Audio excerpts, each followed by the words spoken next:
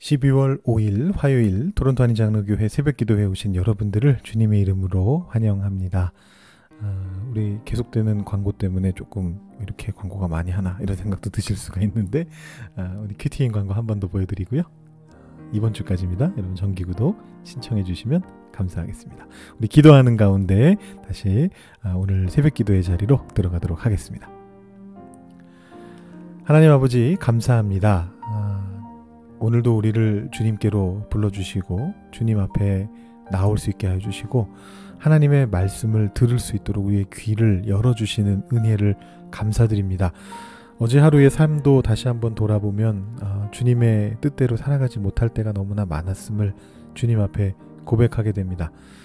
우리의 믿음이라고 하는 것이 얼마나 약한 것인지 주께서 도와주시지 않으면 그 믿음 갖고 살아가는 것이 얼마나 힘든 것인지를 우리가 다시 한번 깨닫게 됩니다. 하나님, 오늘도 어쩔 수 없는 마음으로 내 삶을 내 힘으로 살아낼 수 없다라는 고백 속에서 주님의 능력을 의지하는 가운데 이 자리로 나와왔습니다. 주님, 우리의 마음을 주님께 붙들어 매시고 오늘 말씀을 통해 우리에게 주시는 그 음성을 우리 마음판에 새기고 우리의 삶을 주님 붙잡고 살아갈 수 있는 저희들 될 수 있도록 주님 인도하여 주시옵소서. 우리에게 온전한 믿음, 참 믿음을 허락하여 주셔서 그 믿음의 삶을 계속해서 살아나가는 저희들이 되도록 인도하여 주시옵소서. 감사드리며 예수님의 이름으로 기도드립니다. 아멘. 오늘 우리에게 주시는 하나님의 말씀은 히브리서 11장 1절부터 12절까지의 말씀입니다. 히브리서 11장 1절부터 12절까지의 말씀을 봉독하도록 하시겠습니다. 믿음은 바라는 것들의 실상이요 보이지 않는 것들의 증거니 선진들이 이로써 증거를 얻었느니라. 믿음으로 모든 세계가 하나님의 말씀으로 지어진 줄을 우리가 아나니 보이는 것은 나타난 것으로 말미암아 된 것이 아니니라. 믿음으로 아벨은 가인보다 더 나은 제사를 하나님께 드림으로 의로운 자라 하시는 증거를 얻었으니 하나님이 그 예물에 대하여 증언하심이라. 그가 죽었으나 그 믿음으로써 지금도 말하니라. 믿음으로 에녹은 죽음을 보지 않고 옮겨졌으니 하나님이 그를 옮기심으로 다시 보이지 아니하였느니라. 그는 옮겨지기 전에 하나님을 기쁘시게 하는 자라 하는 증거를 받았느니라. 믿음이 없이는 하나님을 기쁘시게 하지 못하나니 하나님께 나아가는 자는 반드시 그가 계신 것과 또한 그가 자기를 찾는 자들에게 상 주시는 이심을 믿어야 할지니라. 믿음으로 노아는 아직 보이지 않는 일에 경고하심을 받아 경외함으로 방주를 준비하여 그 집을 구원하였으니 이로 말미암아 세상을 정죄하고 믿음을 따르는 의의 상속자가 되었느니라. 믿음으로 아브라함은 부르심을 받았을 때에 순종하여 장래의 유업으로 받을 땅에 나아갈새 갈 바를 알지 못하고 나아갔으며 믿음으로 그가 이방의 땅에 있는 것 같이 약속의 땅에 거류하여 동일한 약속을 유업으로 함께 받은 이삭 및 야곱과 더불어 장막에 거하였으니 이는 그가 하나님이 계획하시고 지으실 터가 있는 성을 바랐음이라. 믿음으로 사라 자신도 나이가 많아 단산하였으나 잉태할 수 있는 힘을 얻었으니 이는 약속하신 이를 미쁘신 줄 알았음이라. 이러므로 죽은 자와 같은 한 사람으로 말미암아 하늘의 허다한 별과 또 해변의 무수한 모래와 같이 많은 후손이 생육하였느니라. 아멘. 여러분 퀴즈 하나 내겠습니다. 기독교가 중요하게 여기는 세 가지 덕목이 있습니다. 믿음과 소망과 사랑입니다.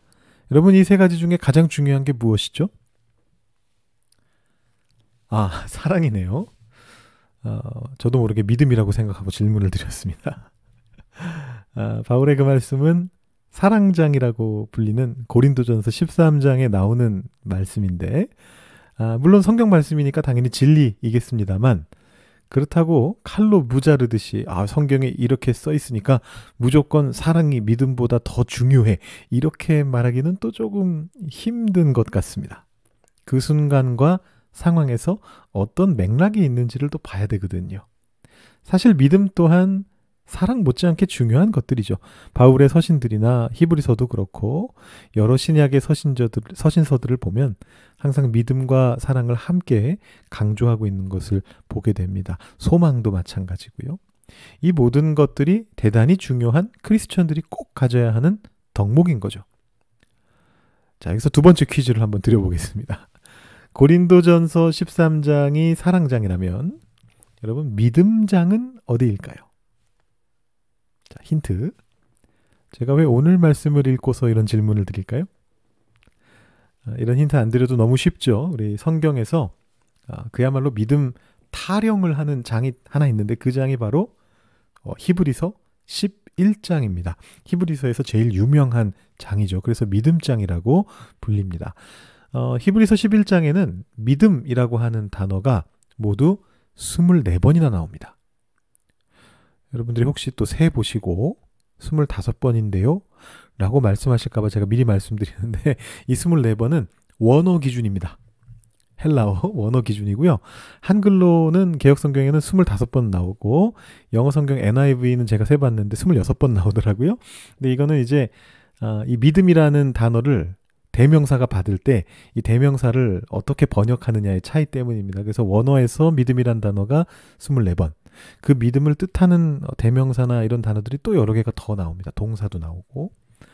근데 이제 히브리서 전체에서는 이 믿음이란 단어가 31번 나오는데 7번 제외하고 24번이 이 11장에 몰아서 등장하고 있는 겁니다. 뭐 이 정도면 믿음장이라고 충분히 불릴만 하죠. 자, 그렇다면 히브리서 11장은 왜 믿음을 이야기합니까? 이렇게까지 강력하게 말할 이유가 무엇입니까? 여러분 그것을 이해하려면 10장으로 잠깐 돌아가 볼 필요가 있습니다. 자, 10장이 무슨 내용이었습니까? 그리스도의 희생이 반복된 제사를 없애버렸다라는 내용이었죠. 그러면서 마지막에 어떤 격려와 경고를 했느냐 하면 확고한 믿음을 가지고 더욱 힘써서 예배로 모이면서 신앙은 저버리면 안 되고 처음과 끝을 기억하면서 인내하면서 그것을 붙잡아라 이렇게 이야기했습니다. 10장 마지막 절에 이런 내용이었죠. 나의 의는 믿음으로 말미암아 살리라. 뒤로 물러가면 기뻐하지 아니하리라. 그래서 우리는 믿음을 가진 자다. 이렇게 끝이 났습니다.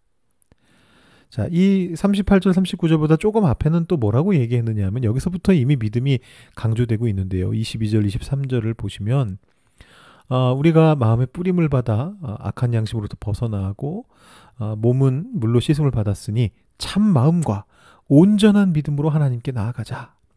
하나님은 미쁘신 분이시니까 우리의 믿는 도리의 소망을 움직이지 말면서 굳게 잡자. 믿음을 굉장히 강조했습니다. 결국 이 모든 것들이 믿음으로 귀결되는 거죠. 자, 지금 히브리서 독자들이 신앙적으로 지쳐있는 상황에서 무엇이 필요한 겁니까? 디테일하게 이야기하자면 뭐 여러 가지가 나오는데 어제 말씀에서 말씀드린 것처럼 담대함이라든가 인내라든가 또 다른 사람들과의 연대라든가 이런 것들이 나오는데 그것을 한마디로 묶어내면 뭐냐 하면 결국은 그게 믿음인 겁니다. 그것도 이제 온전한 믿음인 것이죠. 하나님이 미쁘신 분이다라는 걸 믿는 그 믿음입니다. 그래서 11장에서 믿음을 이야기하는 것입니다. 특별히 믿음의 선조들을 얘기하죠. 2절 말씀 보시면 선진들이 이로써 증거를 얻었느니라 이렇게 이야기하고 있습니다. 자, 이제부터 나오게 될 것은 우리가 익히 잘 아는 성경 속에 특히 창세기 속에 나오는 믿음의 선조들의 모습입니다. 3절에서 창조가 먼저 나오고 그 다음에 이제 아벨, 에녹, 노아, 아브라함, 사라 등이 줄줄이 나오고 있습니다. 뭐 더 나오는데 일단 오늘 말씀 안에서는 거기까지가 나옵니다. 근데 이 사람들을 살펴보기 전에 하나 짚고 넘어가야 될 부분이 있습니다. 그게 바로 1절 말씀이죠. 우리가 너무 잘 아는 말씀입니다. 믿음은 바라는 것들의 실상이요 보이지 않는 것들의 증거니. 자, 여러분 이게 무슨 말씀입니까? 자, 믿음장의 첫 부분이고요. 말이 굉장히 멋있고 아주 현학적으로 보이고 이 이후의 내용은 대부분 사람들에 대한 설명인데 비해서 이 구절은 어떤 선언적인 문장으로 보이기 때문에 자주 인용이 됩니다. 근데 문제는 뭐냐 하면 이 말씀이 무슨 뜻인지를 모르겠습니다. 여러분 그렇지 않나요? 그럼 이게 무슨 뜻인가요? 이 어떻게 보면 말장난 같기도 하고요. 이 말씀을 해석하기 위해서 여러분 우선 기억해야 되는 것은 뭐냐 하면 이것이 믿음이 무엇인가를 정의 내리려고 하는 시도는 아니다라는 것입니다. 이걸 마구 깊게 파고 들어가 가지고 야 내가 믿음의 실체를 밝혀내리라. 이거는 이제 원래의 저자 히브리서 기자의 의도를 곡해하는 겁니다. 기본적으로 히브리서는 신앙이 지쳐있는 자들을 향한 일종의 글로 쓰여진 설교문이란 말입니다. 그렇기 때문에 이 문장 안에도 목회적인 의도가 있다는 것을 꼭 기억하셔야 됩니다. 지금 말은 굉장히 현학적인 것처럼 쓰여져 있지만 목회적이다란 말은 무슨 뜻이냐면 그 실제적인 의미는 지극히 현실적인 내용이다라는 것입니다. 듣고 있는 독자의 삶에 직접적으로 영향을 끼치는 것을 지금 여기다가 적어 놨습니다. 여러분 여기 보시면 바라는 것들의 실상이라는 말하고 보이지 않는 것들의 증거라고 하는 이 말은 의도적으로 역설을 가지고 쓰여졌습니다. 일단 바라는 것을 보시죠. 바라는 것은 뭐냐? 이것은 우리에게 오지 않은 것입니다. 여러분 이미 온 것, 이미 가진 것을 바라는 사람은 세상에 없습니다. 내가 돈가스가 너무 먹고 싶은데 예시를 드는 건데요. 너무 제 기준으로 얘기했네요. 돈가스를 얘기하니까. 여러분 다른 음식 아무거나 여러분 좋아하시는 거 넣으셔서 들으시기 바랍니다. 내가 순댓국을 너무 먹고 싶은데 예를 들어서 토론토에서 제대로 된 순댓국 구하기가 너무 힘들어요. 그러면 맛있는 순댓국 먹고 싶다. 이렇게 바라게 되죠. 토론토에서 못 구하면 어떻게 해야 됩니까? 한국 들어갈 날을 손꼽아서 기다려야죠. 가서 순댓국 맛집 다녀와야 되는 거죠. 그게 바라는 것입니다. 여러분 눈앞에 순댓국을 놓고 먹으면서 순댓국 먹고 싶다. 이럴 사람은 아무도 없습니다. 내가 이미 갖고 있는 것을 왜 바라겠습니까? 그러니까 이 바라는 것들이라고 하는 것은 아직 가지지 못한 소망하는 것들을 이야기합니다. 그런데 실상이라고 하는 말은 그것이 현실화되고 구체화된 것을 말합니다. 그러니까 지금 이 말의 의미는 바라는 것들의 실상이다. 이 말의 의미는 되게 역설적이고 현학적으로 보입니다만 아주 철학적인 말처럼 보입니다만 굉장히 단순한 얘기입니다. 바라는 것을 소망으로 바꾸시면 믿음은 소망을 현재로 가져오는 힘이다라는 것입니다. 간단한 표현이죠. 이루어지지 않았지만 그것이 내 삶에 이루어진 것처럼 살아가게 만드는 힘이 바로 믿음이다라는 것입니다. 엄청난 것이죠. 보이지 않는 것들의 증거라는 이 말도 마찬가지인데요. 이것도 같은 역설이 지금 이 안에 들어가 있는데 보이지 않는 것이라고 하는 것은 앞에 8장부터 10장까지 계속 이야기했던 그 그림자의 원형이 되는 참것을 의미합니다. 하늘에 있는 성소 뭐 이런 얘기들을 우리가 계속 보지 않았습니까? 약간 이제 플라톤 철학적인 내용도 좀 들어가 있는데 여러분 우리 눈에 보이는 것들은 이 플라톤 철학이 말하는 게 뭐냐면 진정한 이데아의 그림자다라는 거지 않습니까? 예를 들어 어떤 물체가 삼각형 모양으로 생겼다고 한번 생각해 보시죠. 이 삼각형 모양의 물체라고 하는 게 우리 눈앞에 존재하고 그 물체를 없애면 그 물체는 없어집니다. 그렇지만 그 물체를 없앤다고 해도 삼각형이라고 하는 도형은 그 물체와 무관하게 존재하고 있습니다. 그 물체를 없앤다고 해서 없어지지 않습니다. 이게 플라톤 철학에서 하는 얘기인데 이거와 좀 비슷한 얘기입니다. 보이지 않는 것들이라고 하는 것은 우리 눈에 지금 보이고 있는 어떤 현상의 원형을 이야기하는 것입니다. 이 경우에는 하나님의 세계라고 볼 수 있습니다. 그런데 그 보이지 않는 것들이 증거되고 있습니다. 보이게 되는 거죠. 보이지 않는 것들이 보이게 된다는 겁니다. 여러분 무엇으로 보입니까? 이게 사실 좀 말장난 같은데 눈에 보이는 것으로 보인다는 게 눈에 보이지 않는 것이 보이는 형태로 보여진다. 이게 좀 말장난 같이 느껴지는데 믿음의 눈으로 보는 사람들은 눈에 보이는 사물과 현상을 보면서 그 너머에 있는 하나님의 세계를 볼 수 있다라는 것입니다. 그게 증거가 된다라는 거예요. 그래서 이 멋진 말은 사실은 아주 현실적인 말이기도 합니다.